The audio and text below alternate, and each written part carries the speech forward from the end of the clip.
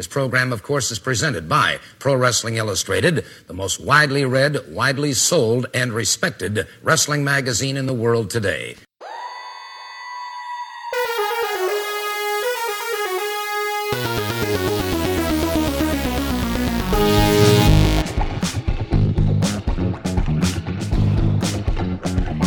This is the Pro Wrestling Illustrated podcast. I'm your host, PWI senior writer Al Castle. Hope you all had a wonderful Thanksgiving weekend. We've got a lot to talk about. Brian Solomon, my co-host, has got the week off. Going to be joined in a little bit here by Righteous Reg, PWI contributing a writer, and we're going to be talking about the two big shows in the last few weeks from the two big companies. Of course, I'm talking about AEW's Full Gear pay-per-view, where we got a new world champion and a lot of other news coming from that show, which was pretty widely praised. Another great outing from AEW. And we're also going to talk about Survivor Series, one of WWE's, big four pay-per-views, which maybe didn't get as much praise. And I was there in person, so I've got that perspective. Some good on that show, some not so good. And Reg and I basically talk about how this really tells the story of AEW and WWE in 2021 and going forward. We also talk a bit about Big E and his outing, his first kind of outing in that main event spot as a WWE champion, headlining a major pay-per-view. Reg, who's written a lot about Big E, kind of talks about how he thinks he's doing and whether he is the future of WWE. Also, a smaller but still very newsworthy item coming out of the weekend of tapings from WWE here in New York last weekend was the attack on Seth Rollins from a fan on Raw the night after Survivor Series. And thankfully, nobody hurt out of that one. And the young man was arrested. But we take a step back and talk a bit about kind of the bigger picture about what incidents like that mean and what is the right way to handle them in 2021. And maybe that's not the same as it was for many, many years beforehand. So stay tuned. Also, after all that, we got another fun interview here coming up, coming back to the PWI podcast. A guest I got the honor to speak to once before, and now it's Candice Cordelia's turn with Ring of Honor's own Shane Taylor. And he's got a lot to talk about. The head of Shane Taylor Promotions in ROH talks about the future of ROH. And as we know, maybe uncertain to say the least. They've got their big show of the year, Final Battle, coming up, and it's certainly apropos because even Ring of Honor is kind of billing it as the end of an era. As we know by now, they're shutting down at the end of this year after Final Battle. Say they're going to retool early in 2022 and come back in some form. I guess around April. So Shane talks a bit about that uncertain future, what it means for him. Also talks a lot about black representation in in Ring of Honor. I know that's a cause that has been important to him over the years. He's always been outspoken about it, and talks about his own future, including maybe taking a backstage role down the line. So you'll want to stay tuned and listen to that. Right now, let me tell you real quick about both the current issue of Pro Wrestling Illustrated and the next issue, which might be out by the time you're listening to this. You can still pick up the special Women in Wrestling issue. It is our January 2022 issue available now. It includes the first ever PWI Women's 150 ranking of the top 150 women in wrestling. And before long, I think December 2nd, the digital edition arrives for our next issue, and completing the trilogy of rankings that begins with PWI 500. It is the second annual Tag Team 50. A lot of fun to put this one together. Really proud of how this has come together in the last couple of years. This now the second edition. You're going to want to check it out. And there's a lot more. I'll give you a little bit of a preview of what's going to be in this. I guess don't want to give too many spoilers away. But I mentioned when talking to Reg that we've got an interview that Reg conducted with the WWE World Heavyweight Champion Big E in this issue. As I said, the Tag Team 50 and a lot more. So you're going to want to go and pick this one up. Get both of them. Get them all. Go to pwi-online.com and subscribe. We are now officially in the holiday season. So why not get that wrestling fan in your life a subscription to Pro Wrestling Illustrated, the oldest and really only name in wrestling magazines here in the U.S. We are now in our what are we up to? 42 years, something like that. And still going strong, putting out more issues than we have in a long time. Tons of new projects. You don't want to miss any of it. Go to pwi-online.com. Subscribe there. Get half off the cover price. Whether you want the print edition or the digital edition will get to you a lot faster. It's got some cool interactive features that you'll only find in the digital edition. But of course, if you want that magazine in your hands, that is our bread and butter.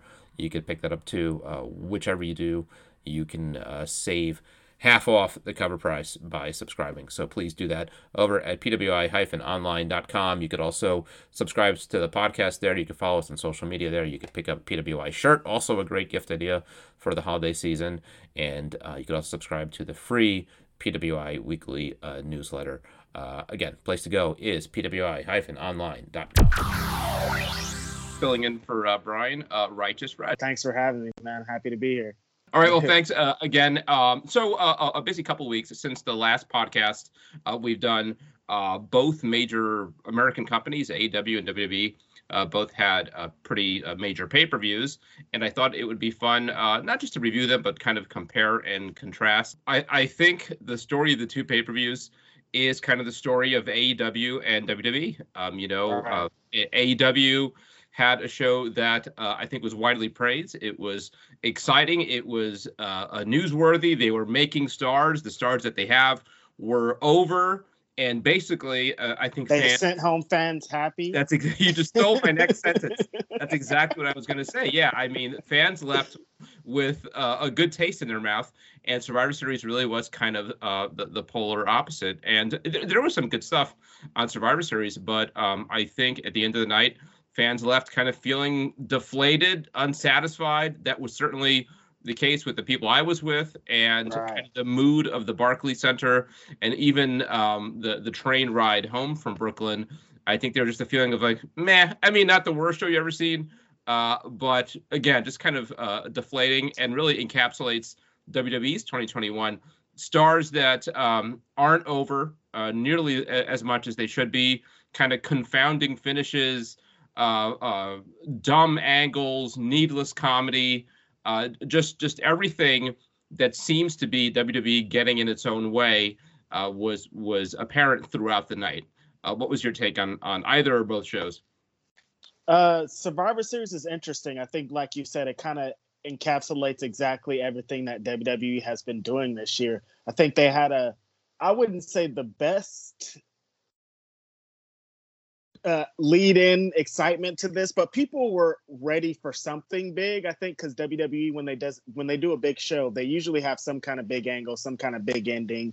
Brock Lesnar showed up at SummerSlam. They always have something like this. So a lot of people, most people, it seems, in the crowd and online, felt like The Rock was going to somehow make some kind of appearance here, because it feels like for the last 6 months, legit, WWE has been tweeting. They have been putting out videos. Everything that they have been talking about has been The Rock. They have been tagging The Rock.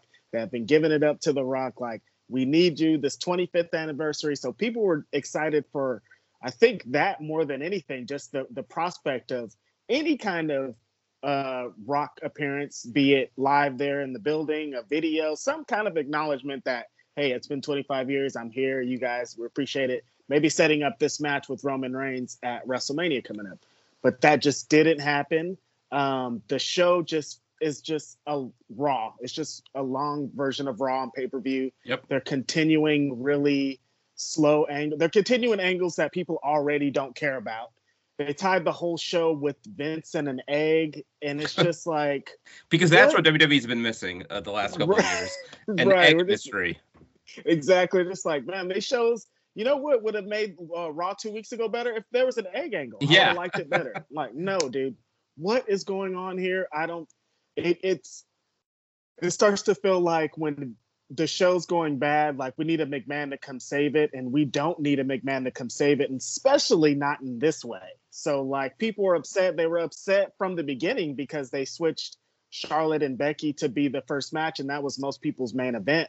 At least that match. Yeah. Not interrupted, but I think they ended up doing them a favor because Biggie and Roman, and we'll talk more about it, they put on a fine match, but they had a big hill to climb because the crowd was so dead by that point. Becky and Charlotte had an alive, energized, red-hot crowd. At the beginning of the night, I was taken aback by how excited those Brooklyn fans were. They were loud. They were passionate. By the end of the night, it was a completely different crowd. Right. Yeah, and I talked about that yesterday on Twitter of how the main event, someone tweeted how that match should have been the main event. I'm like, from the sounds of it, it was the main event from everything that happened, like they gave that energy, the energy you would need for the main event. It was there, it was presented, hot angle, hot match. Like, it worked. It was the first match, but that's on WWE now, it seems, at this point, right? Yeah, absolutely. But again, I mean, the being the so-called, curtain jerker isn't what it used to be. I mean, more frequently, they do put a big match in that number one spot. Very often, they put the number two match in the opening spot. We saw it at WrestleMania when they opened with Drew McIntyre and Bobby Lashley. So I don't see it as any kind of slight. I do think it was the match with the most hype, the most anticipation, and you could argue the most star power, too, certainly with Becky being in the match. But I don't have a huge. Again, I think they ended up doing them a favor because they got a hot crowd. But you bring up a few good points. The thing about The Rock is so confounding because they sort of created this problem for themselves. Yes. There was just no need to do it, right? I mean, like, classic WWE. That's what they do. Create their own problem. Yeah. It was the 25th anniversary of The Rock's debut, but not having The Rock there, nor even having any kind of like video promo or anything. Why even acknowledge it? It's not something that most fans on their own even would have known. So why? And you're in New York and you're promoting his movie and they've got these rock in New York. The New York crowd's not going to take this lightly. You know it. You've been there. This is quote unquote your home. They say. I've got to give them the benefit of the doubt that and I think there is some reporting out there about this. Certainly they wanted him there. Short of that, I've got to think they tried to get him to record something. That said, I don't know that they did, because if they did, I can't imagine that they couldn't have put that together. I mean, The Rock's been doing junkets for weeks now, these video junkets promoting the movie. Would it really have been that hard to get him to cut a 1-minute promo acknowledging his 25th anniversary and putting it up? If they didn't do it, shame on them. And then the show was like sponsored by his movie too. Yeah, so like, he's all over it. And again, it wasn't like fans on their own organically would have expected The Rock to be there. Me going into that show, knowing that there was some crossover with the Battle Royal, the Rock Battle Royal, and all this stuff, I had in the back of my mind, it's a possibility, but I did not expect it. But by the end of the night, I was thinking, well, they're promoting this so heavily. Maybe he is here. Who knows? And of course, he wasn't. So again, just another major problem. But let's talk about a few things. Becky and Charlotte, I thought, was really, really well done. I think most people are talking about it as the match of the night. I think they did. I was concerned about this because of the real life animosity here, and I think some of that's been overblown too. But clearly they were trying to play into that, and my worry was, especially at the Survivor Series and the history with the Survivor Series, that they were going to try to do some kind of work shoot or something like that. I think they did work a stiffer match than they otherwise would have, but not anything that took it too far. And at the end of the day, they just had a really good match and an intense match. And I think it exceeded expectations. And again, one of my takeaways is, watching the match was, again, why did they turn Becky heel? These fans. Yeah, it doesn't make sense at all.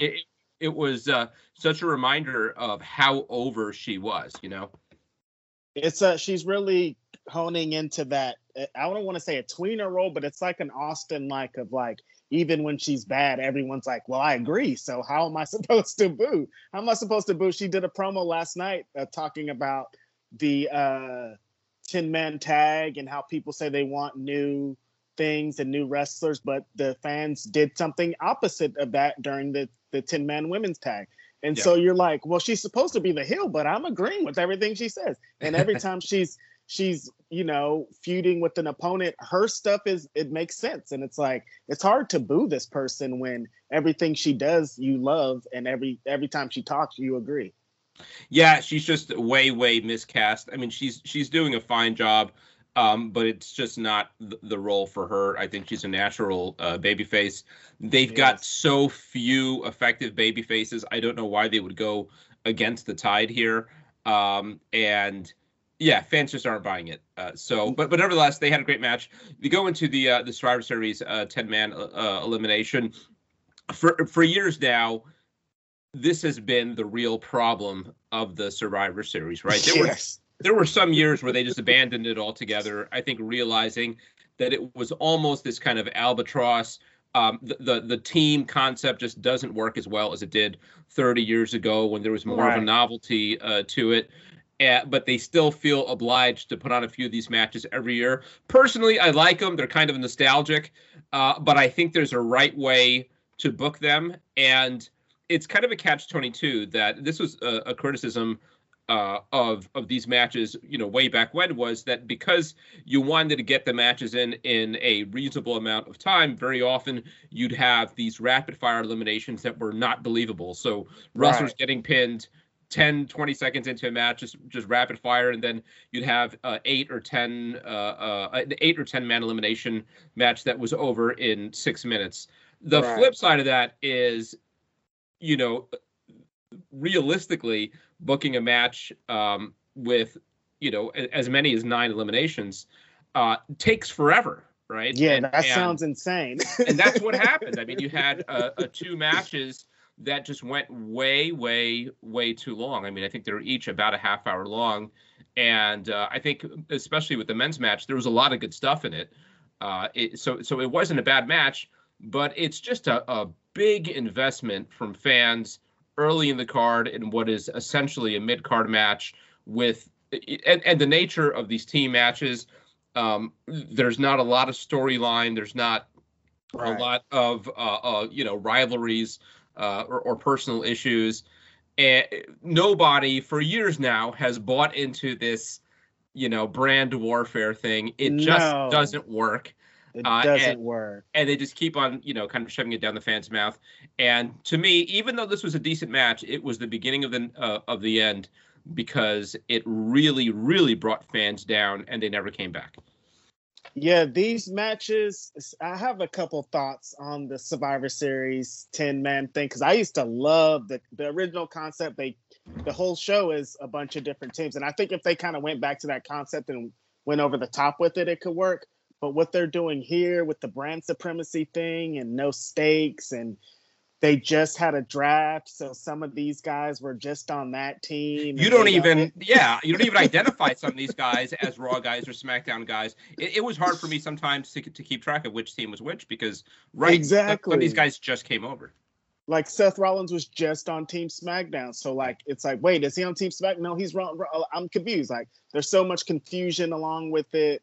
And like you said, there's no stories between this. So it's just like, here's a bunch of guys fighting for nothing just because we want to get a bunch of guys in this match that started this pay-per-view and stuff. And yeah, so nothing behind it. And I see why it was the beginning of the end, because it just reminded people that there's nothing happening here. Yeah, no, you're absolutely right. I think that's even more case with the women's match that we'll get to. But yeah, you're right. I mean, one other way to kind of get through these quicker is, on both the men's and women's match, they got down to a sole survivor. And maybe for the sake of storytelling, that's the story they want to tell or whatever. But one obvious way to shorten these matches is to have one team survive mostly. So you only have to have 5 eliminations instead of 9. The other thing to do, and I don't know why they don't do this, is make the teams 4-man teams instead of 5-man teams. They were for Right. years. Back in the early to mid 90s, they were usually 4-man teams. That's 2 less people to be eliminated. So that's 2 obvious things. One other thing that I it's been a long time since I went to Survivor Series. I think I went back in 2012, and I don't even remember if they had any elimination matches back then. But being in the building for a 10-man tag team match, you can't see anything in the ring. Right. They're all lined up along the side of the ring. It forces you to watch the screen because you can't see the action. Wow. Yeah, this is just they just have to retire it at this point. It's not doing anybody any good.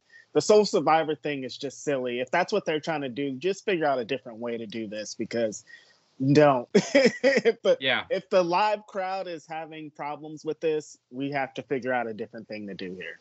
Or the other thing to do, and I think NXT has done an okay job with this over the last few years, building up to War Games, is you plan in advance far enough that you can organically create a 4-on-4 or 5-on-5 rivalry, right? Mm-hmm. So it's not just putting a team together; it is a match with stakes. And you think about the factions that could have been at play here, whether it was the Hurt Business or a couple of tag teams, something like that.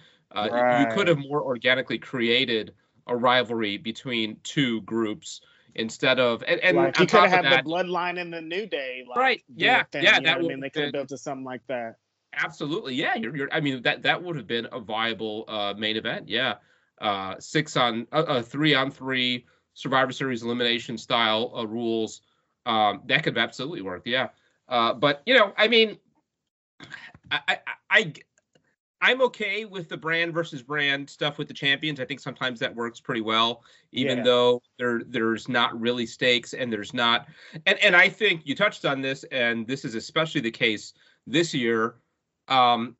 This was not a pay-per-view that was promoted very well at all, and it almost seemed like their heart wasn't into it, Right. It did seem like that. It seemed like, oh, we have this show coming up. Yeah, it's supposed to be a big one. Like, what are we gonna do? Yeah. But I mean, the matches weren't even announced until very much the last minute. It felt like they are trapped in this format of brand versus brand. They not even really into it. It gets in the way of their storytelling, because the very next night you have to abandon all that stuff because everybody goes back to their brand. So it's kind of a mess. One thing I've thought, I mean, if you want to put like a stamp on the Survivor Series and make it feel special, I thought that the fact that it is the second oldest pay-per-view, I think it's 36 years old now or something like that. I thought it would be a good place to do nostalgia, right? So, they used to do those old school Raw or whatever it was.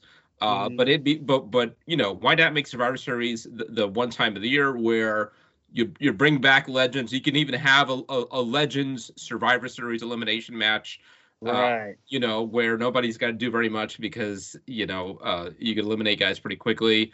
You have the red, white, and blue ropes, the old ring, all that stuff. That could be a fun thing. The other thing I've heard thrown out there is put stakes on this brand versus brand. There has to be stakes. That's the only way people are going to believe in it, if there's stakes.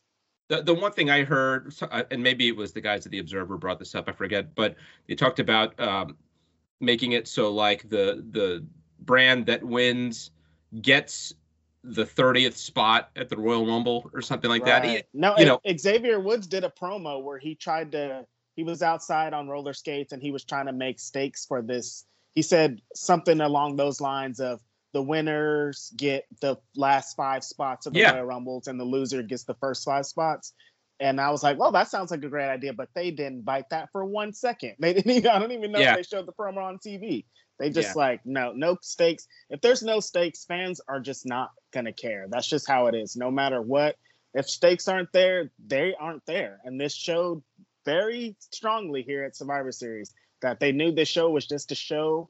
And it started to become more apparent as the show went along and the fans went along with it, Yeah, it's a real problem because this is supposed to be one of, the so-called big four or even big three pay-per-views.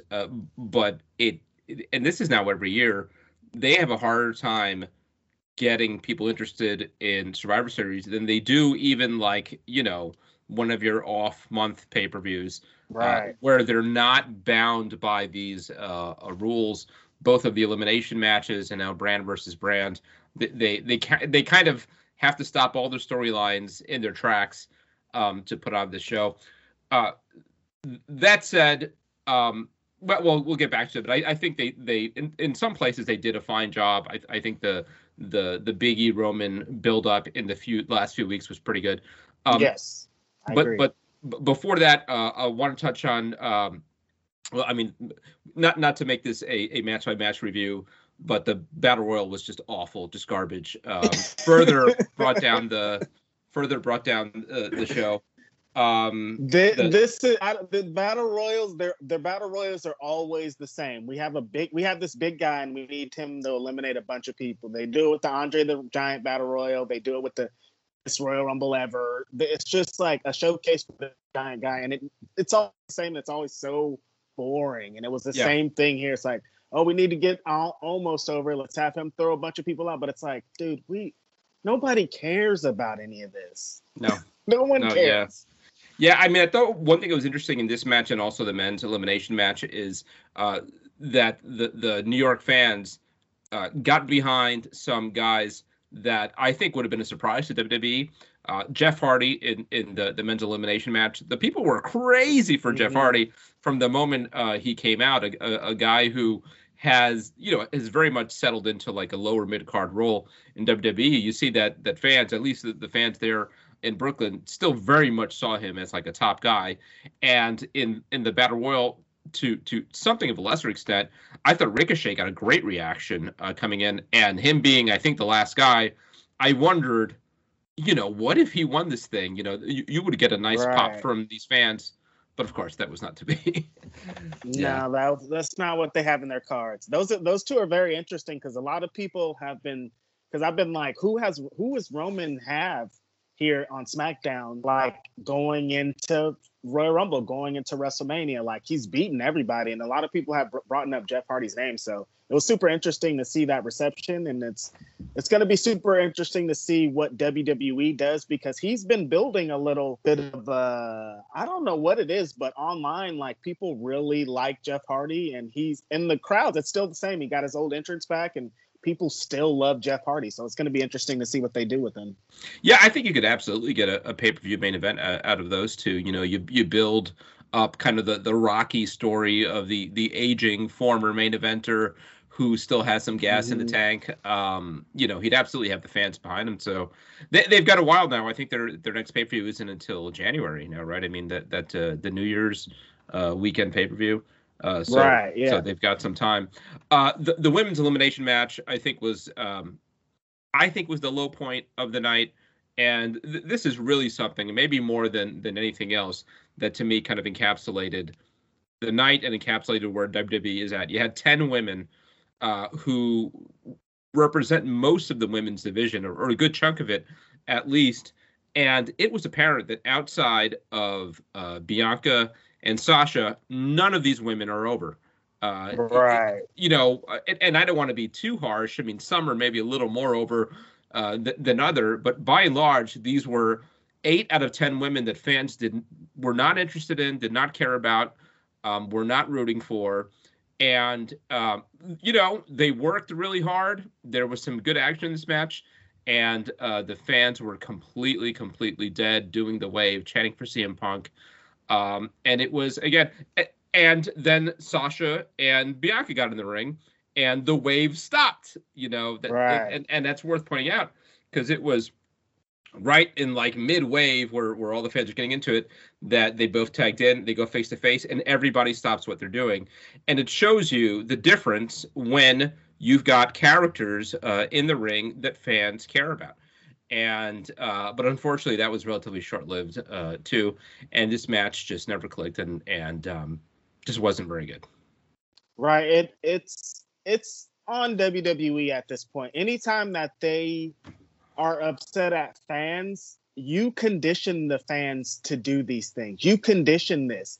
And it's apparent when we know that the match is only for Bianca, for them to put over Bianca, for her to be the sole survivor. So why would any of your fans care about any of these other wrestlers when they know what that's there to do? And that's the same thing with Sasha. They know, like, okay, these two are the people. It's just the showcase for them. We're going to stop when it's up for them, because WWE conditioned them to only care about stars, only care about Roman. He's the guy. Don't care about anybody he's wrestling. Only care about him and what he's doing. SmackDown is about Roman. The women's division is only about Becky, Sasha, Charlotte, and Bianca now, Bayley when she comes back. You only care about these women. The rest of them are just side supporting characters, and the fans show that, and then the WWE gets mad when the fans show that. Well, you're telling us to only care about these people and not care about the rest, and it's showing here, so it's on you at this point.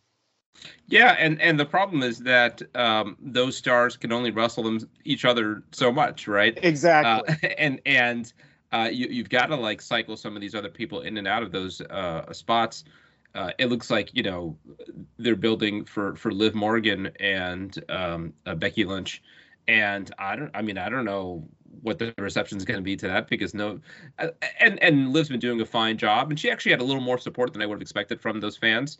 But like you said, I mean, I don't know that fans have been conditioned to think anything about her or take her seriously as a challenger. Then we had the main event, and again, I think the crowd was at its absolute low point at the beginning of this match. They even seemed kind of dead for the entrances. It's right now, 11 o'clock almost, and fans have been in their seats now for 4+ hours. That said, a real testament to what professional those two are. They brought the fans back with a really strong match. And, a few minutes into this, fans were way into the near falls and the big moves. I thought they had a really good match.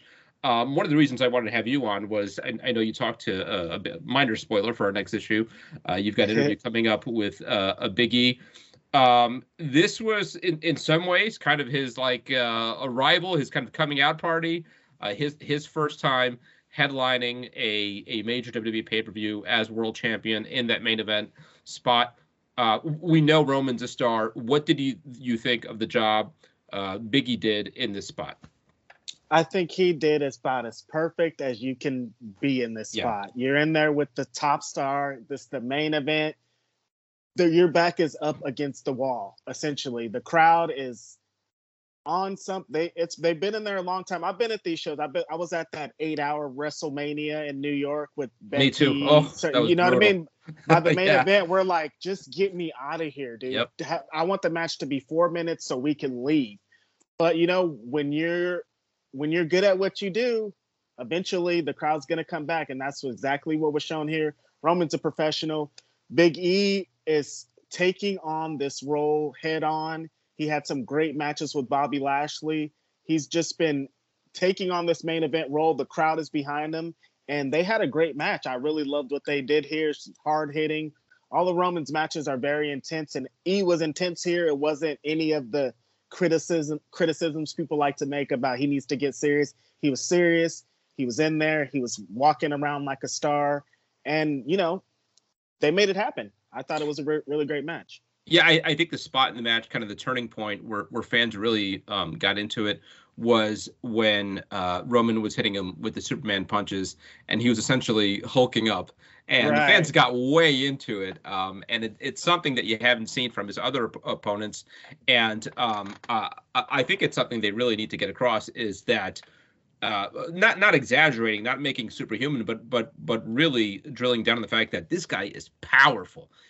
This is not just another opponent. This guy is a beast in terms of strength and size, and the fans really got into it. I'm not going to quibble with the finish. I mean, Roman Reigns is the priority. They've been protecting him for a long time. But that's what I want to ask you. That said, right, I understand why they did it. If I had to make the call, I think I'd make the same call. That said, the fans were really into Big E, and I wondered, what if, right? And if you were ever going to do it, You could have had Roman lose here. He doesn't lose his title. This was it. Al. Is that the call you made? This was the moment. I would have made the call for Roman to take the L here because he's invincible. He's been invincible, and it wouldn't have hurt him at all. He would have really would have helped Big E get. It would have helped Big E so much, and it would have Roman something to talk about. Like, oh, that was a fluke. It wasn't for the championship. He's on another show. Like, whatever. It doesn't even matter. But it's just gonna be like Roman did it again. Who's gonna beat Roman now? We know what you guys are leading to. We know that you want Brock Lesnar here. I thought it was pretty much with the Rock chatter. I didn't think Roman was losing anyways because I'm like, if there's any chance that the Rock is going to be there, there's no way that Roman is losing this match because they're going to set up the next match. But the Rock isn't here either. Come on, dude. Like, boom, you set this up. You got a match with E in the future. Like, everything would have worked out. But I mean, I understand Roman's the guy. This show is all about Roman. It's the Roman show. So I'm not surprised by the result. And also, don't think it.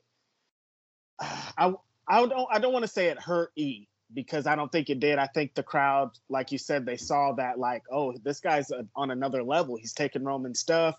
They're into it, and when he eventually does beat Roman, which I think he will, it's gonna go over. I think so. Yeah. I wonder about that. He cut the promo last night on Raw where, no excuses. He essentially said Roman was the better man that night. But if this is leading to Roman and Brock Lesnar, Al, I just can't, man. How many, we're going to do this again? Yeah. That's where we're going here? No, I'm with you. I mean, the prospect of that being the main event of WrestleMania. Look, I mean, I always say WWE does their best storytelling leading up to WrestleMania, so I don't doubt that they're going to get fans excited about the prospect of seeing that match, if that is the match, and it does look like that's kind of where they're going. But that will be how many times they've done that match at WrestleMania? Many times. I've watched like 3 of them. It feels. Yeah, and it's just an indictment of another year passes and you still haven't created a star worthy of that spot that you go back to Roman Reigns. And Big E's talked about how he thought with the right handling of this match that this match could have been a match that could have headlined WrestleMania and they could have made fans want to see it. I don't know if it's there. Could they have gotten it there? Maybe. I do think that they're onto something with Big E. I think he's got charisma. He just checks a lot of the boxes. I do wonder, not to make too much of it. I mean, it's just one loss. But I think they told the story at the end of the night that clearly you've got Big E on this level and you've got Roman on this level. That's where I ended up at. It's like, this is Roman's show. Don't forget. Hogan must pose. Do not forget. Yeah, Roman must Roman. Man, it's apparent. It's apparent. I've talked about this before. They get behind the one guy and they just go. They got behind Cena. They got behind Hogan. They got behind Austin. You know what I mean? Like, they have their one guy, and you need to know that this show is about that guy. Yeah. What do you see as the upside to or the ceiling for Big E? I mean, can he also be that guy? Can he be 1A kind of thing?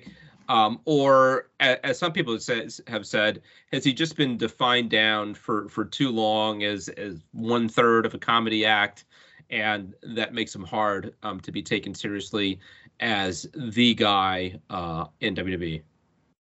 No, I feel totally the opposite of that, because what Big E has done as the WWE champion out of the ring has been insane. He's done so much for, I'm a black wrestling fan, and what Big E as the black world champion has done for the culture is more than any WWE champion ever, even more than Kofi. So to me, he's already done it. And I think if they kind of take and focus on what he's doing out of the ring to bring different fans and different voices and different viewers to their product based off what he has done, they will see that Big E is the one and can be the top guy.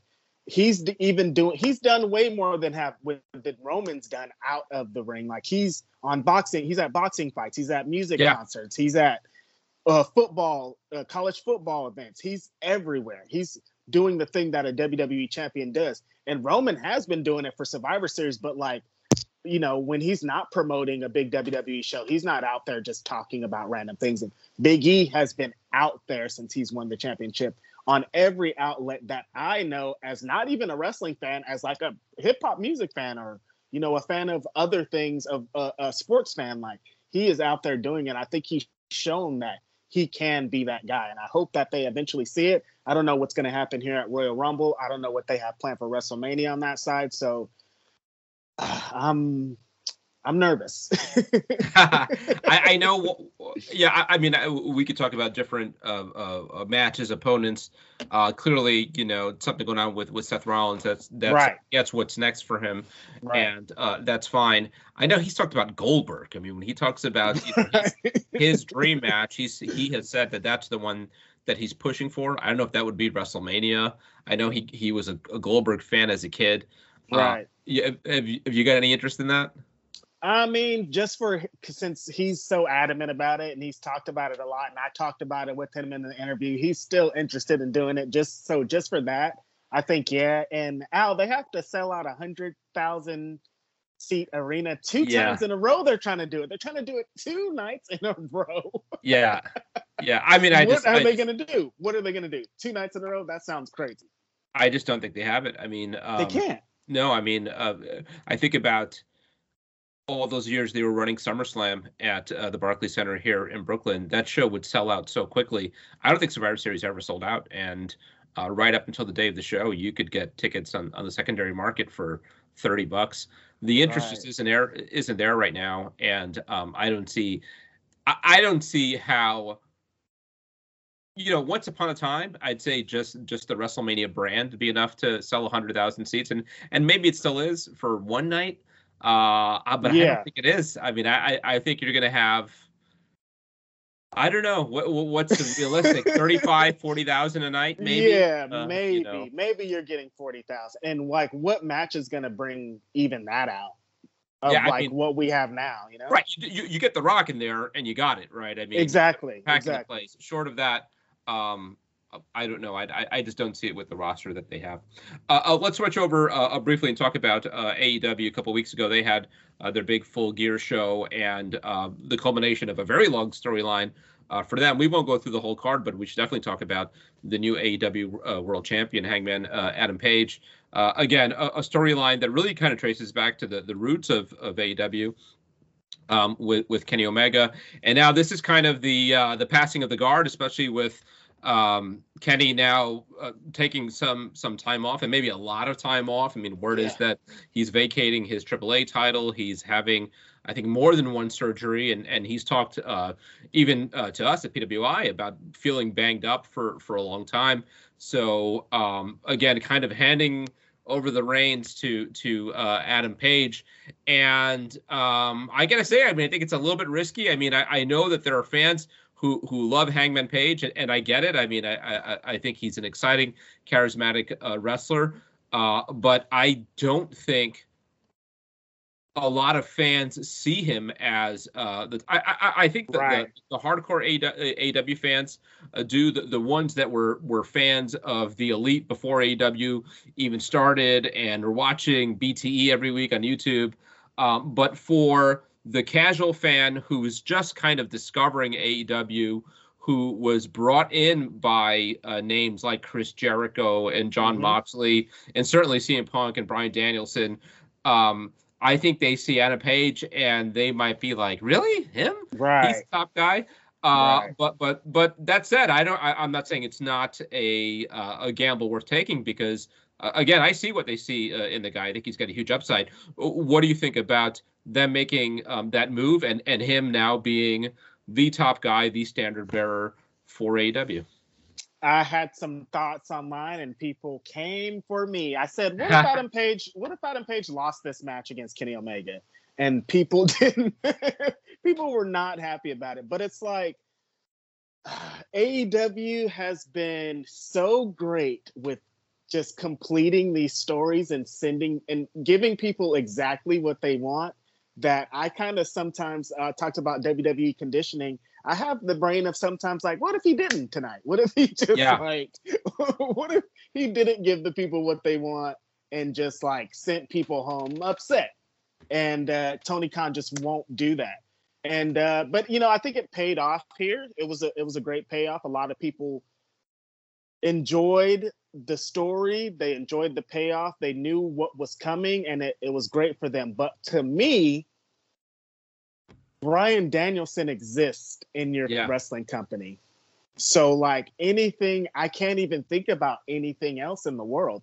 I would have had Bryan Danielson beat Adam Page on Dynamite the 4 days after the show, because you have Bryan Danielson here. Just like Bryan Danielson says in all his promos now, I'm the best wrestler here, and I'm going to show all you, and eventually I'm going to be AEW World Champion. That's how I think. And then when I see him wrestle, I'm like, yeah, here it is. It's going to be hard for me to get behind Hangman's reign, because looming in the back is the greatest wrestler of our generation, Bryan Danielson. I think they're moving towards the match, but people are kind of like, oh, so that's going to be a great victory for Hangman, beating Kenny Omega, then beating Bryan Danielson. Wait, hold on a second here. Who says he's beating Bryan Danielson? Why are we moving on here? I have a thing with long reigns. To me, I get frustrated with long reigns, Al. I'm going to keep it real with you. I'm not really a big fan of long reigns in this day and age. I think I'd like to look to like UFC or even like any sports in general. You don't really see, like, sometimes you see a guy win the championship and then the next fight he loses it. Sure. And then the next fight another guy wins. You know what I mean? And it's not always just one dominant world champion. I mean, we've seen that for so many years. I get so hung up on these old wrestling tropes and I hate them. It's just like, well, for centuries, a guy is world champion for 2 years, for 3 years, and it gets old after a while. So is Hangman Adam Page going to be AEW champion for 2 years? I don't want to see that. I don't have any interest in that. Yeah, I think it's a real interesting discussion. For one, I agree. I mean, I see Adam Page, and knowing, like you said, that Bryan Danielson is waiting in the wings, CM Punk to some extent, and a number of others. You see guys, even, you know? Sure, yeah, absolutely. You see other guys who are primed for that position, and it feels, because of that, it does feel like maybe Page is in that transitional champion kind of spot. But as I said, this was like a story that was like 2 years in the making, right? And you don't get the sense that they're going to blow through it that quickly. There was a couple of timing issues too, because like I think this would have hit a little bit different if they had done it at All Out. If Adam Page hadn't, had a baby and kind of was out for a while, if they had done this like right before Bryan Danielson or right the same day that Bryan Danielson came in, maybe like things could have changed. But like the timing on it just seems a little bit late to me. But it does feel like Page is their project, and they seem determined to get him over on that top level with an Omega and a Danielson and a Punk and a Jericho and a Moxley as a top guy. Again, I think the faithful, the hardcores accept it. I think they got to do a little bit of work to win over some of the more casuals. Right. And in some ways, it's a good problem to have, that you've got like this wealth of star power that there's a long line of challengers who are believable as champion. The other thing to take into consideration, though, is that, look now at the history of that title. You had Jericho, known as a WWE guy, right? Yep. He loses it to Moxley, a WWE guy. Mm-hmm. And then you get the long Omega reign and now Page. So do you think there'd be some backlash if they then went and they put it on Danielson or Punk? I mean, again, these guys that a lot of fans still see as ex-WWE guys. Yeah, see, I don't see them as ex WWE guys, even though they are, but to me, they're not. So I don't. Yeah. It's a hard line to walk. I understand when people say that, but it's like Bryan Danielson isn't a WWE guy, man. What are you talking about? He wrestled in WWE, but he's not a WWE guy. But I would totally understand that because they are going towards. They talk about the 4 pillars in AEW thing, like they're trying to build. They're establishing that they're trying to build a different foundation for this company. So it's but you know what you talk about it's Bryan Danielson. Yeah. and it's interesting you bring up the 4 pillars, because I think in some ways that those guys, and you're talking about Guevara, MJF, Jungle Boy, and Darby Allin, right? I think you could argue that all those guys are more over than Page is. I would agree that MJF not that they are world title ready. A part of it is just exposure and Page taking that prolonged break. He's just kind of been, out of sight, out of mind for a while. Yeah, that's pretty much what it comes down to. It's gonna be very interesting to see what they do at him as champion now. Are they gonna have him in a bunch of like tags with the Dark Order? Are they gonna have him what's gonna happen here? I'm interested to see. Yeah, I've never loved the Dark Order stuff with Page. Kind of like him as his own man. So we'll see. All this said, this is kind of nitpicky stuff. Kudos to AEW for taking a guy who they identified, and a relatively young guy who was unknown, who they identified as having a big upside, and going all in with him. It's sort of what we criticized WWE for not doing so often. Exactly. It's like it's a good sign for the future that you don't have to be a quote unquote WWE guy to be the top guy. Yeah, absolutely. Before I wrap up, I did want to go back to WWE for one small point, and I don't want to spend too much time on it. But one of the big stories coming out of Raw last night, the follow-up to Survivor Series, is this fan attack on Seth Rollins. I actually heard about it from my mom, my 78-year-old mom, who heard about it on the news. So goodness, it's fascinating. It's a story. I think for again, non-fans, they're more kind of stunned by this than wrestling fans, for whom, for better or for worse, this has kind of become part of being a fan. It's been a little while since we see these, but there's one so often. Well, it's funny because one of these in 2021 is different than even 5 years ago, 10 years ago. It does feel different this year. I don't know why. Yeah, one of the things is I think, the rule, unwritten rule, or maybe it was a written rule, was you go into the ring, you put your hands on a wrestler, it's every man for himself, and get ready to get pummeled. And it just feels like, I don't know if that works in 2021 anymore. That's right. I never really thought about that, Al, because now it's they're going to take this footage to court, or, it's different. It used to be we used to see guys get beat up on Raw and Nitro, and it's just that's it for this. You know what I mean? It's different. It's so different. The other thing I wonder about with something like this that I do think also is maybe a reflection of changing times is when I saw that, I wondered, well, does this guy maybe have mental issues? Right. Exactly. The lines are so great. It's a whole different ball game than what it used to be. It used to be we would cheer on if a guy get in the ring. The referee would some people still do. The wrestler, he would get pummeled, and now it's does he have mental issues? How did he get here? What's happening here? There's so many different avenues for this. It's not the same, and so it feels like that now. I've been looking at discourse all day on it, and it's just just don't do it as a wrestling fan. I know the discourse is the people that are gonna do this aren't really listening to this podcast, or you know what I mean. So it's a hard line, but for the people in the right state of mind, I don't even want to say that. I feel like that's even some just don't.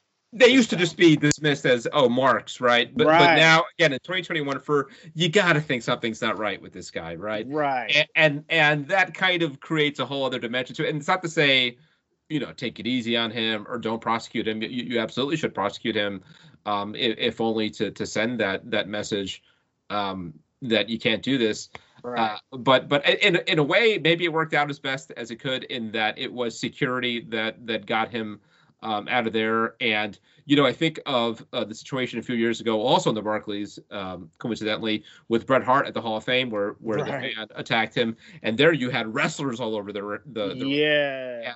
And, they did go old school with that guy. FTR heated him up for reals. Yeah. And again, I don't know that flies as much as well as it used to. Right, that was just like 2 years ago, maybe a little bit over 2 years ago. I do wonder whether, and I don't know what difference this makes, but whether this makes the case for some kind of disclaimer, some kind of announcement at shows. And it feels almost silly to have to do it. But for one thing, to make it clear, fans are not allowed to come over. There's not a disclaimer about There's this, not. Al. Yeah, there's not. nothing. I've been to a million wrestling shows, a million WWE shows, and there's not a disclaimer that says don't come in here. Or beyond that, again, as stupid as this sounds, do they need to have a disclaimer at the beginning of the show essentially saying what you're about to see is not real? Right. Something along those lines of like, these people are playing characters, like, don't try to fight them. There's not that. Yeah, it'd be interesting. I mean, I wonder even if just sort of like liability, whether that's. I mean, they used to have future. like the don't try this at home thing, but that's not saying like don't try to come into the ring while the show's happening. Yeah, it's always kind of ugly and unfortunate when you see something like that, and hopefully we won't see it again anytime soon. Right. Yeah. All right, Reg, thank you so much. Really great having you on. I appreciate it. We'll do it again soon. For sure. Thanks, Al. Appreciate it. I want to thank Righteous Reg once again for joining me on the podcast. You could catch his work in every issue of Pro Wrestling Illustrated, including the upcoming February issue, where he's got a big hot seat interview with the WWE Champion, Big E. Right now, let's go to another interview. This one conducted by our very own Candice Cordelia, and it is also with a champion, 1/3 of the Ring of Honor 6-man tag team champions, and the head of Shane Taylor Promotions. It is Shane Taylor. Hello, everyone, and welcome to Face Turn with Candice Cordelia, with your host, me, myself, and I, Candice Cordelia. Today's episode is featuring Ring of Honor's Shane Taylor. You'll probably have seen him in a massive amount of amazing matches, especially for Ring of Honor. And today we're going to talk about the promotion, but definitely talk about Shane Taylor's beginnings in wrestling, as well as the state of Ring of Honor and so much more to get into. First and foremost, thank you, Shane, for being a part of this show. It's an honor to meet you and a pleasure. Thank you. It was a great introduction. Usually, I get on people because, I should have heard somewhere CEO of Shane Taylor Promotions, former Ring of Honor World Television Champion, current reigning Ring of Honor 6-man tag team, all the accolades that come with your boy. But it's okay. It's okay. How are you? I'm good. And I'm glad you mentioned all of that, because I could have gone on and on and on with all of your accolades. But you know what? It's better to hear it first and foremost from the talent themselves. That's just my opinion. And we'll get into everything that you've accomplished and also everything that's happening currently. But I want to go into just a little bit of background. A lot of your fans are, of course, very familiar with Shane Taylor's background growing up in Cleveland, Ohio, and your journey to Ring of Honor itself. But just to preface for anyone that is unfamiliar, do you care to talk about just growing up in Cleveland, Ohio, how that was for you and how you actually got your start in the wrestling business? Of course. As with most kids that grow up in the inner city, there was a lot of violence, a lot of drugs around, a lot of crime around, things like that. For example, me and my brothers, we weren't allowed to sit on the couches in our home because my dad and my uncles would fight the drug dealers on the corner. They didn't like that. So they would come around our house probably about weekly or so and shoot up the house. When my dad went to work, that was his sort of like, all right, well, if you guys stay upstairs or you stay on the floor, I hopefully won't get a call saying somebody was hit. You know what I mean? So growing up like that, you have to grow up quick. You have to grow up and be aware. My moral compass right, is a little different than most people's. Most people would say, you know, who've never lived in those environments, well, I would never do this. Well, I would never do that. I go, oh, okay. What about in this scenario? Well, I mean, exactly. Do what you have to do to make sure you and your family survive. It's very easy to cast stones and talk about, you know, what people shouldn't do when you're not living in that survivalist mentality. But, you know, all of that seemed normal to me growing up, right? You don't really have any perspective that's not that. Everybody you know is living like that. Everybody you know deals with stuff like that. So that seemed normal. It wasn't until I went to college, was, you know, telling stories to friends, and the looks on their faces were like, "Are you kidding me?" And I'm like, "Y'all didn't deal with that?" And they're like, No, we didn't. Nothing like that ever, you know? So that was a bit of a shock there, just to see, you know, that this wasn't happening everywhere. Not everybody had to grow up with that and deal with that. But it made me a stronger person. It prepared me for the real world. Nowadays, there's a lot of people. I feel as though they protect kids from too much. You know what I mean? Like, at some point, they're going to have to be able to deal with the real world, deal with loss, deal with confrontation, deal with people not, you know, accepting them, not, you know, liking them. Those are things that you're going to have to deal with. And growing up in Cleveland prepared me for that. Then once I left college, was All-American, you know, played football, wrestled in college, the whole nine. Had to make some choices, and it was either try to pursue amateur wrestling full time and try to be like an Olympian and do that, or, you know, try my hand at, you know, long snapping and try to go to the NFL. But neither one of those really was I passionate about, you know. But pro wrestling was something that I've loved my entire life. Was a bonding experience for myself and my family. So once I left college, I found out what the independents were. And it was an independent show in Pittsburgh where I was living at the time. The International Wrestling Cartel has had absolutely a who's who list on their roster since their inception. And I ran into some guys by the name of Raymond Rowe and Jerry Myers, aka J Rock, Give It Up One Time, and Ray Rowe, who is currently Eric of Viking Raider fame. So got talking with them. They decided that I was talented enough and smart enough and coachable enough to, you know, for them to help. And here we are 14 crazy years later. And it's all very fascinating. One of the things that really struck out to me as you were stating your story was, you know, growing up in Cleveland. And it sounds as though that experience in a twist of fate prepared you for pro wrestling, I would assume, you know, just being able to be on your feet and deal with adversity. When you got into the pro wrestling scheme of things and were starting to train, was there anything that stuck out to you where you thought, wow, this perhaps is much more difficult than I anticipated? Or did you ever have any doubts when you were starting your training about forging a career in pro wrestling? Not so much from a skill perspective. A lot of the amateur wrestling kind of goes hand in hand with the movement and trying to anticipate movement and things like that, being prepared for anything at any time.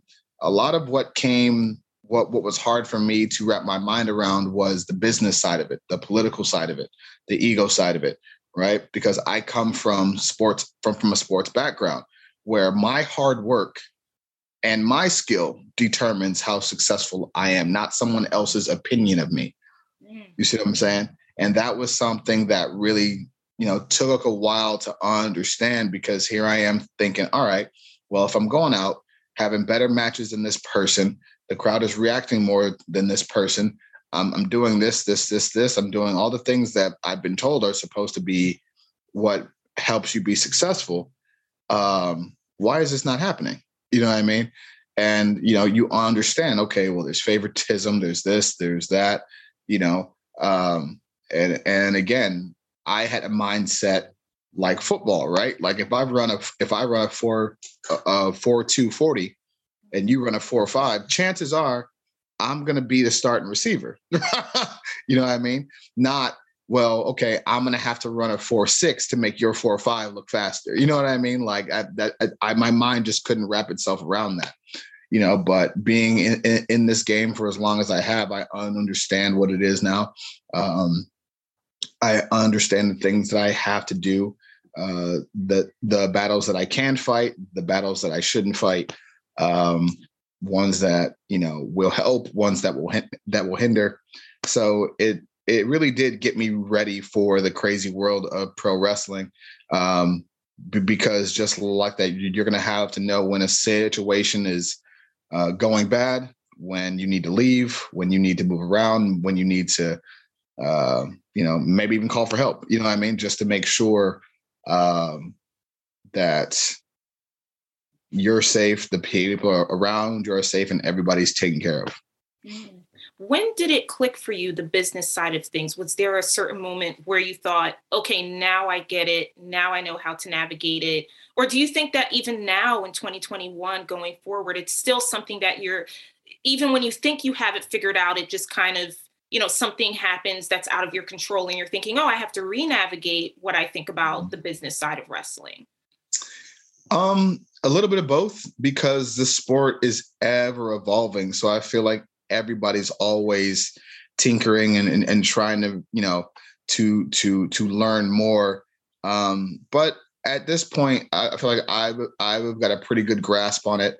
And it's kind of just continuing to study up and continuing to see trends and figuring out how to be as creative as possible to capitalize on things at the right time. But yeah, it's there are going to be unexpected things, clearly. In the last week or so, it's been a crazy amount of uncertainty, crazy amount of news. But there's also with the shock, with the loss, with the tragedies, with the things that happen. There's also excitement. There's also an intensity. A lot of expectation and hope as well for so many cool things to happen. So it's definitely an exciting and ever-changing sort of time right now. And I like the fact that you said exciting, even as we'll get right into it. I mean, Ring of Honor, the news recently, the promotion going on hiatus and everyone involved being let go on a temporary basis. But just judging from the headlines and everyone talking, no one knows what's going to happen next week, much less at the end of this year going into 2022. So with everything that you've achieved at Ring of Honor leading up to this point, what are your thoughts? I mean, where do you foresee the company going in your personal opinion? I mean, that's the $1 million question. I mean, there's a lot of things that could happen. I hope that the changes that they need to make, that have been suggested, that have been told, that have been said damn near ad nauseum for years, I hope those changes are made. It's going to be very hard to expect more success or a different result if a lot of those changes aren't made. But those are going to be decisions that are handled by those at the top, and we'll see what happens. I think that a lot of the professional wrestling world has been in sort of this safe bubble because of ROH. And there's a lot of people who maybe have forgotten just how talented our roster really is. Because I would put our top 20 against anybody's, in the shows that we put on have been consistently better. And I think once you start seeing more of these Ring of Honor talents out into the independents and in other companies, you're going to see real quick that the level of difficulty, the challenge, the level of talent has gone up tremendously, and a lot of people are going to have to start playing catch up because we've been sort of sharpening each other this whole time. So I'm very excited to see what a lot of my peers are getting ready to do in the sport. Yes. And I mean, what are you getting ready to do with Shane Taylor Promotions? You and your group of compadres, you're very popular within, not just within the Ring of Honor universe, but wrestling in general. Your fans love seeing you and seeing you in the ring and seeing what Shane Taylor Promotions has come into. So what happens with you all? What happens next? There's a lot of potential options on the table. We've had a few calls. I'm about to make some more calls today. You know what I mean? It's very hard to move 5 people at once, but there's a lot of options out there. There's a lot of places that need ready-made talent that can step into a main event role, especially African-American talent. There's a lot of places that are nervous about who it is that we are and what we stand for and the message that we send out. And then again, there are a lot of people who like to take risks and can see just how much something like ASTP is needed in the sport right now, and are ready to take those chances and really have some fun. So there's just so much out. There's so much opportunity out there, and it's just a matter of finding the right fit and being able to make it work.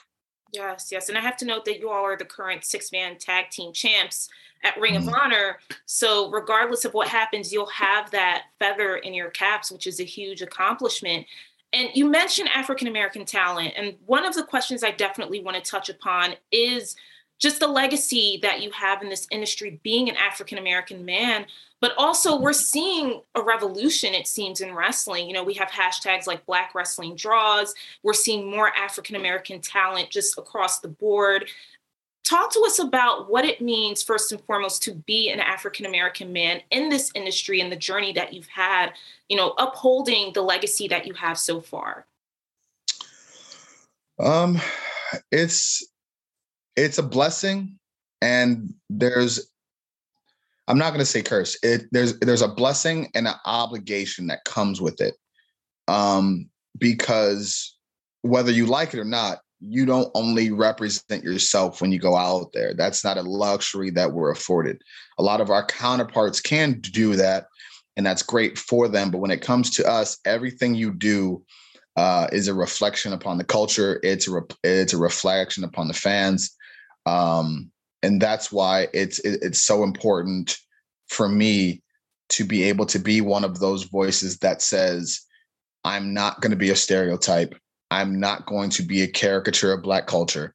I'm not going to lessen myself or deem myself less threatening because you're too lazy to understand what my culture is. I'm not going to lessen myself to make you feel better. I'm not going to lessen myself to put your fears at ease. If you're afraid of me, but not the next man, that's something on you, not me. I want our talent, to be able to be as creative as we want to be and not be stuck in the 5 or 6 characters that they have for Black people. I want us to be able to have, and our fans to be able to have access to merchandise for as many of our stars as possible.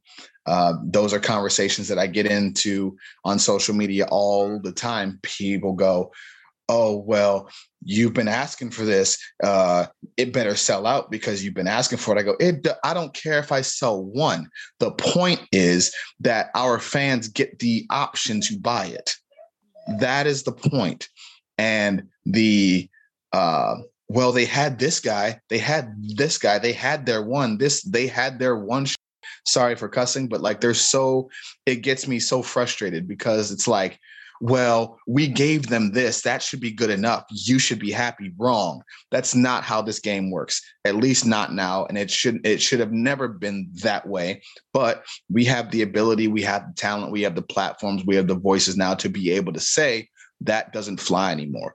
So that's part of, that was part of something that I worked so hard at Ring of Honor for, is to be able to have more minority talent get those merchandising opportunities, to be able to use that platform to talk about social issues, to be able to do things and recognize talent in the sport, especially like, for Black History Month and things like to be able to have and recognize these things and make these changes are something that I feel is a way that I help change the company for the better.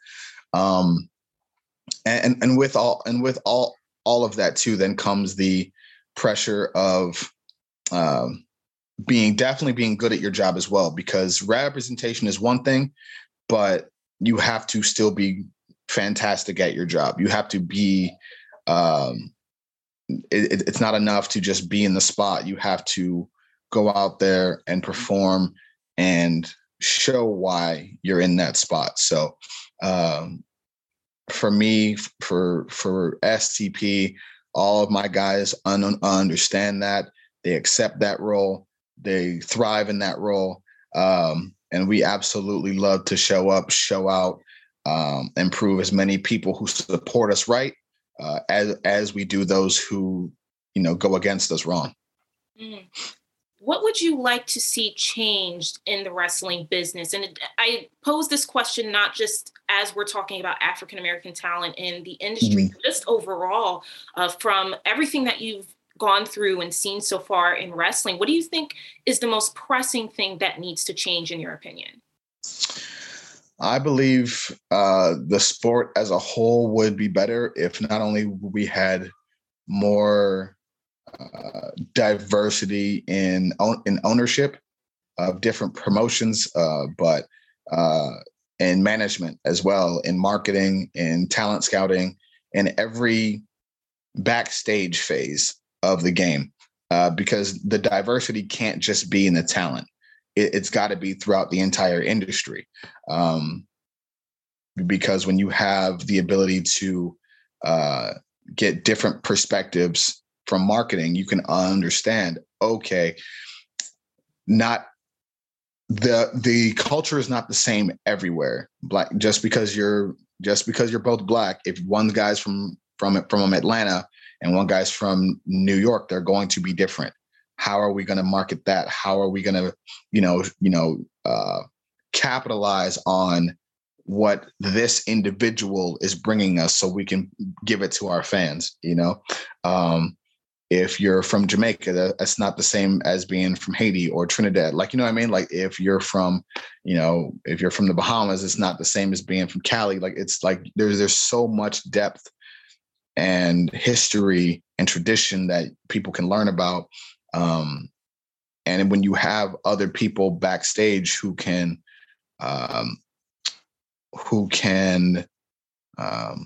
relate to that talent and bring something special out of them, then it's only going to help the overall product. And that goes with marketing, with promos, with, just creative, different things. When you can tap into the individual and what makes them special, you can draw out something that they didn't even see in themselves.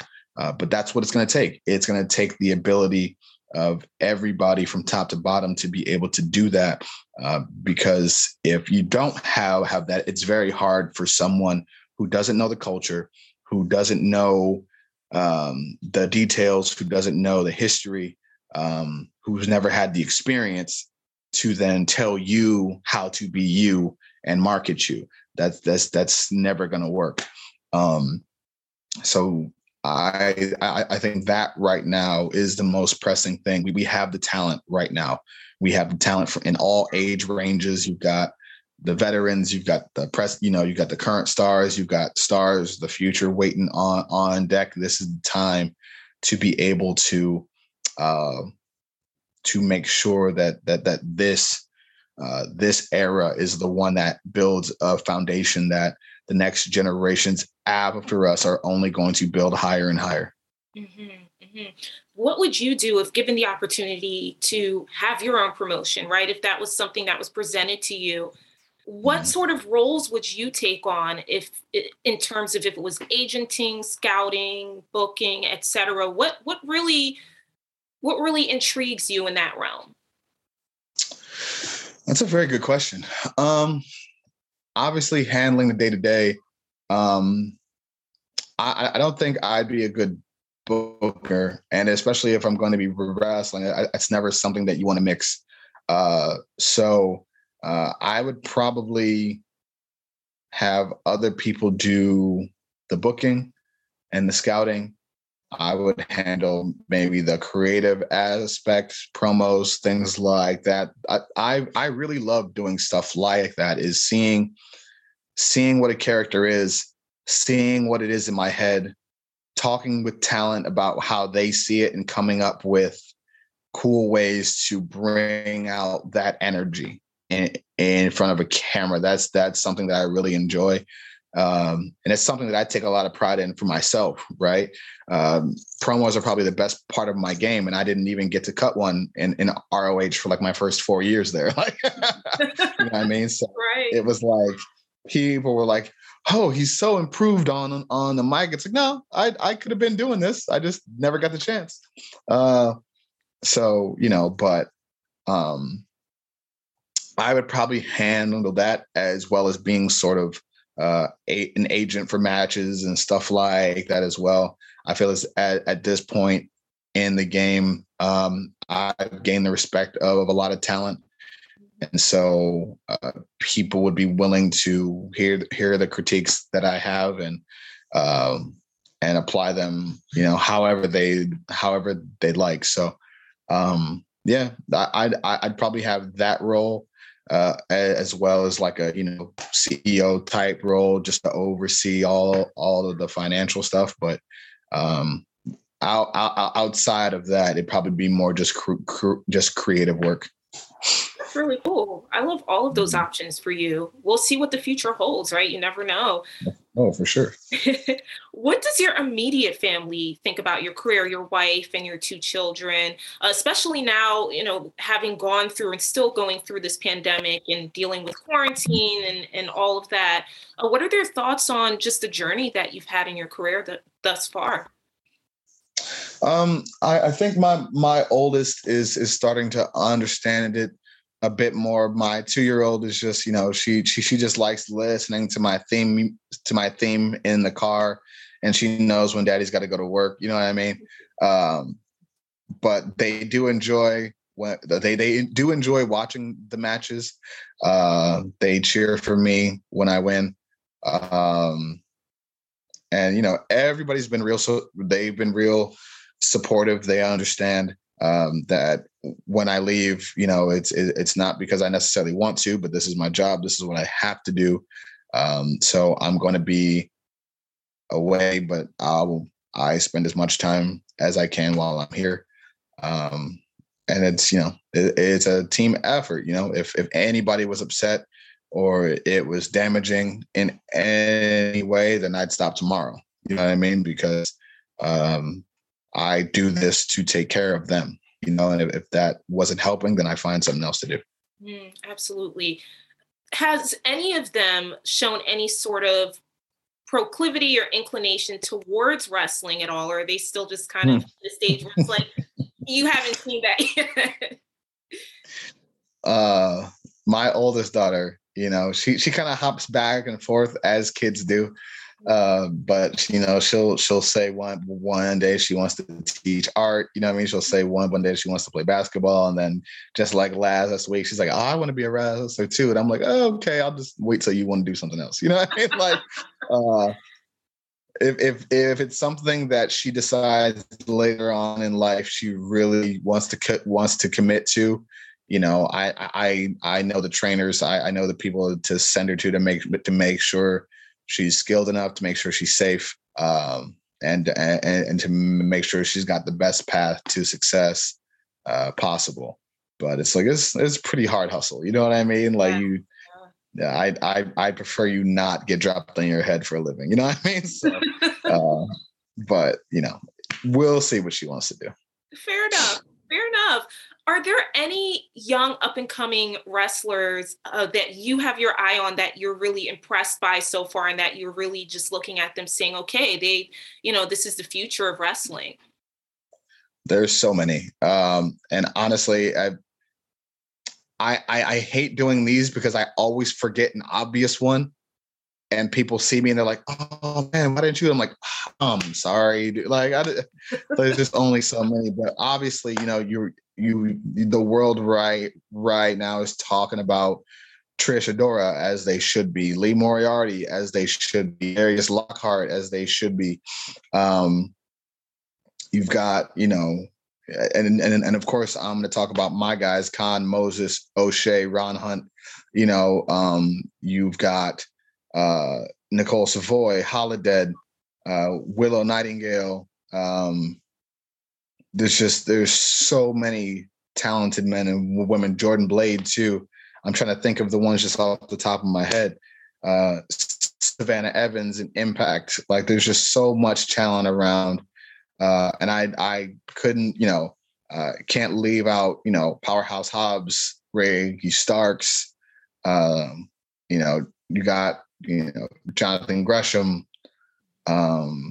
There's just so many people. Chris Bay. You know what I mean? Like, there's just so many talented men and women that are going to be in this sport for a very long time, and are going to be able to take the torch, take the mantle, and just continue to push and continue to open even more doors. Mm-hmm, mm-hmm. I love all of those names, 100%. Is there any wrestler that you would like to have a match with that you haven't yet, but that's on your bucket list, so to say?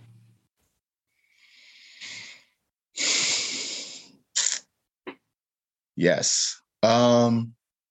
We had a tag team match, but I want the one-on-one, and that's Minoru Suzuki. I wasn't able, when he was in his US tour, to get it, but that's one that I want. I want one with Okada as well. There's a lot of people, right, that you hear these reputations, that all of these accolades, all of that stuff. And to me, the way I grew up, something that my dad always told me: until they prove it to you, no one's reputation means a damn thing.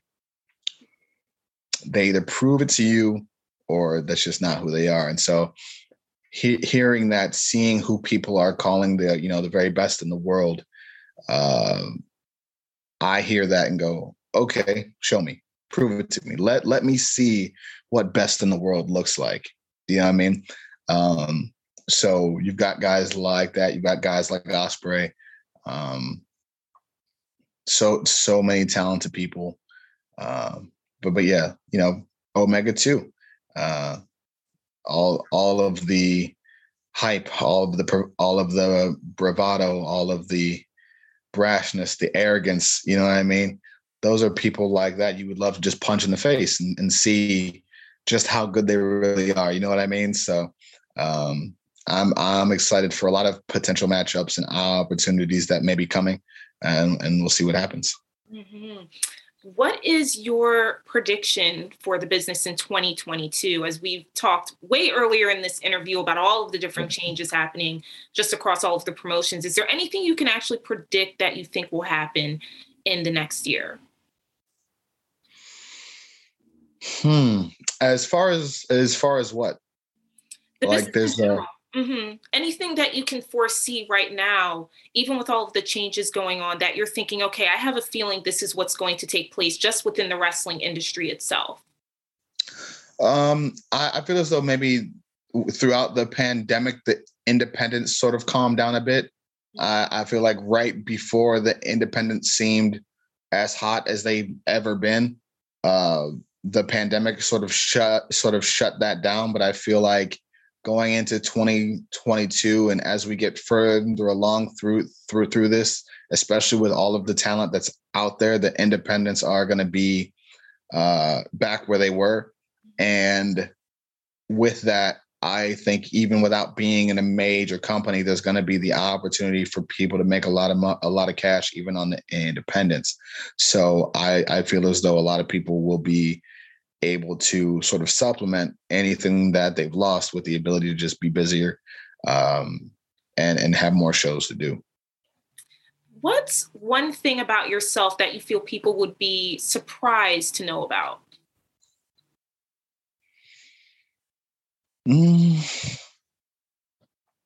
I think kind of just how goofy I am and how much I like to joke with people. I'm someone who's very confrontational by nature, you know what I mean? But and maybe this is a part of that joking that I do. Like I mess with people, man. Like I joke with people. I rib people, not like in the crazy way. But that's just how I grew up. You know what I mean? I some of the closest people to me, we make fun of every day. You know what I mean? We just talk trash, poke fun, you know what I mean? But that's because I'm comfortable enough with them and know them well enough to know that they understand that I'm joking, that, this is family. This is just what we do. And so a lot of people that aren't used to that get really, really mad at me. You know what I mean? That we get like, you always is it. I'm just like, bro, it's all good, man. I'm just joking. You know what I mean? Like people really get hot. You know what I mean? But that's just me, man. Like, and I always try to tell people that get upset, like, look, if I didn't like you, I wouldn't say anything, right? If I really, was like, if we weren't vibing, I just wouldn't say anything to you. It would be the handshake, hey, how are you? Okay, and move it on. You know what I'm saying? Like, but if I'm talking trash, if I'm on you, you know what I mean, then we're good. You know what I mean? Like that's just and I expect it back. So don't anybody think like, it's one-sided. I fully expect, what I'm saying, to get it back and, just have fun, because at the end of the day, when we're all done wrestling, man, the venues won't matter. The titles won't matter. The only thing that we're going to have is the stories and the bonds that we made. So that's just how I make mine. Are you a practical joker at all? Like, do you play practical pranks on people, or are you just straight like? No, just no, because like that, like when you start involving like people's property and stuff like that, that's when it gets kind of dicey. Nah, we just talk trash. You know what I mean? Like if I see you and you got ashy elbows, you know what I'm saying, I'm on you. You know what I'm saying? If your pants are too tight, I'm on you. You know what I'm saying? Like just stuff like that. You know what I mean? I'll be like, I'll look across the ring and just be holding some lotion, like, you all right? Like stuff like he'll be like, come on, man. I'm like, like we were just in Baltimore. You get out of the shower, you hit that cold air, you dry up pretty quick. You know what I'm saying? Right, yeah. But it'd be like, hey, I see you struggling out here, boy. You struggling, huh? You're like this stuff like that. And it's gotten to the point where like a lot of the minority talent on the roster in ROH do it now. Like we'll get each other. Like, so you're never safe. You know what I'm saying? So you always got to be, you always got to be lotioned up. You always got to be ready to go. You know what I'm saying? Because people are looking at you.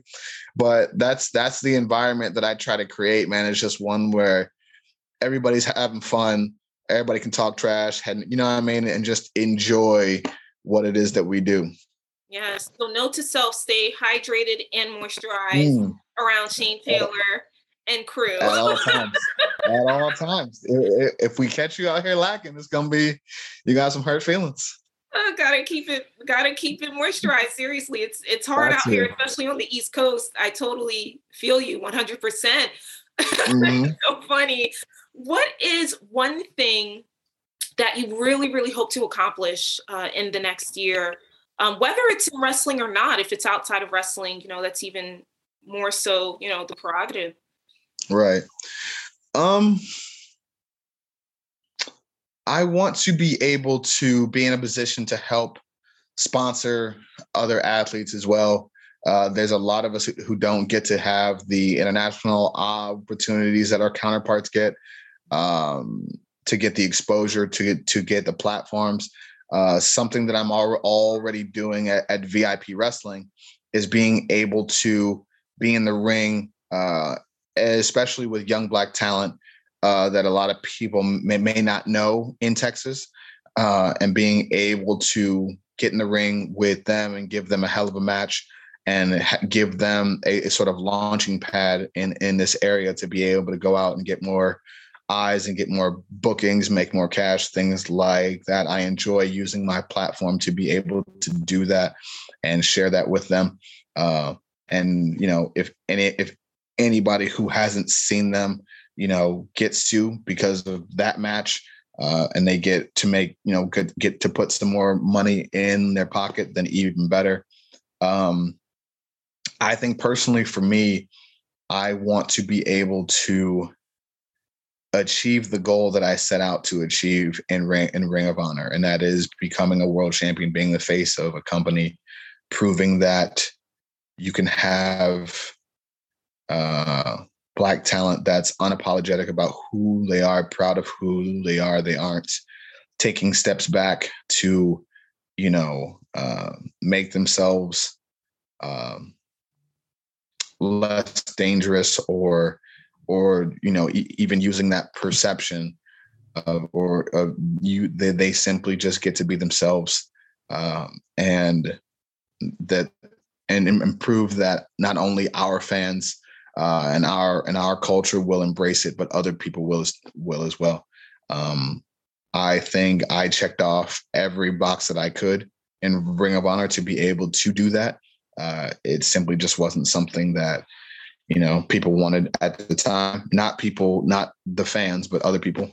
But it is what it is. And now we're in a situation where I potentially get to do that elsewhere, you know, so that's going to be the goal, is going to continue to push towards that and be a top guy and prove that, you know, that height, weight, shape, whatever, that I have the ability to lead a company and do so very well.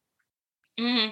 And you mentioned Texas, and it appears that the Texas wrestling scene is just booming right now. There's so much talent coming out of the state, and so many promotions that are around and really just cultivating the talent and cultivating the scene and keeping it, you know, where it is, or rather elevating it. What are your thoughts about the Texas wrestling scene right now, and where do you see that going in the next couple of years?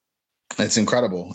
For a while there, you know, you had just about everybody who was doing anything was from here. You know, you've got Starks, Lee, me, Ray Rowe. You know, I mean, you've got so many talented people. And for a while there, when we all kind of got signed, things went away.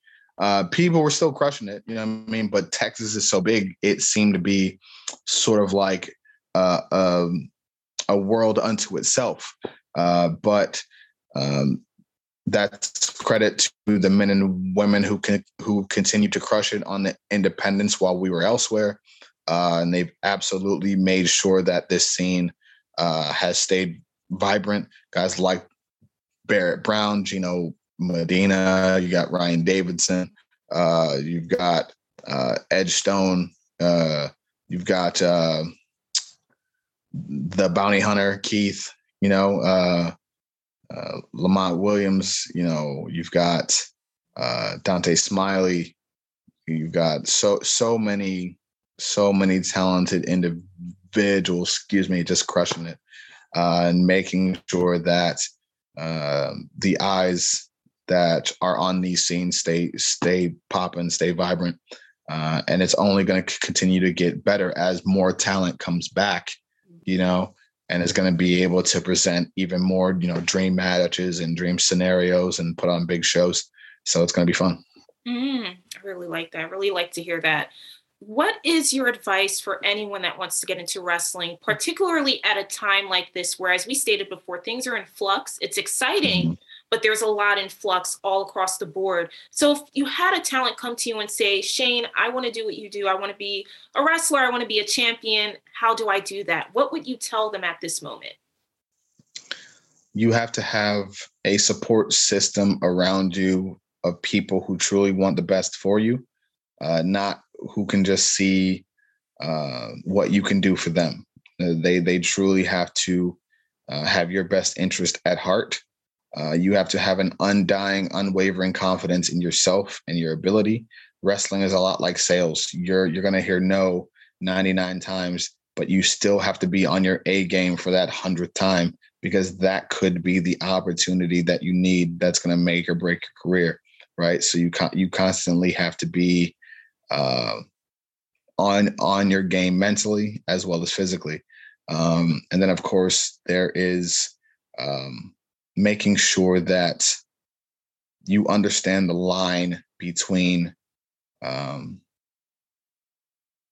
someone trying to take advantage of you and making sure you understand when you need to stand up for yourself. Because what a lot of people tend to do is they'll label people hard to work with when they stand up for themselves or they speak their mind, especially Black talent. And what they'll do is they'll go, oh, well, they're just hard to work with. No, I'm hard to take advantage of. And I caught you in some bullshit and told you about yourself. You know what I mean? And usually once that happens, it's, oh, well, I go, no, just tell the truth. You thought it was sweet. I showed you that it wasn't, and now your feelings are hurt.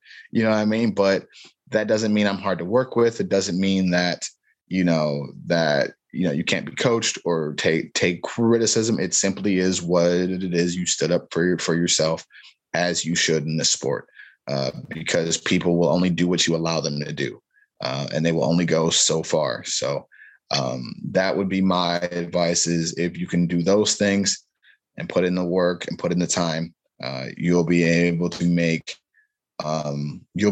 have a good career. That doesn't necessarily mean that you're going to be signed somewhere. That's not guaranteeing anything. It's simply, if you can have that, you have a pretty good chance at doing very well in this sport.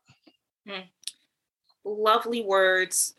Excellent advice, in my opinion.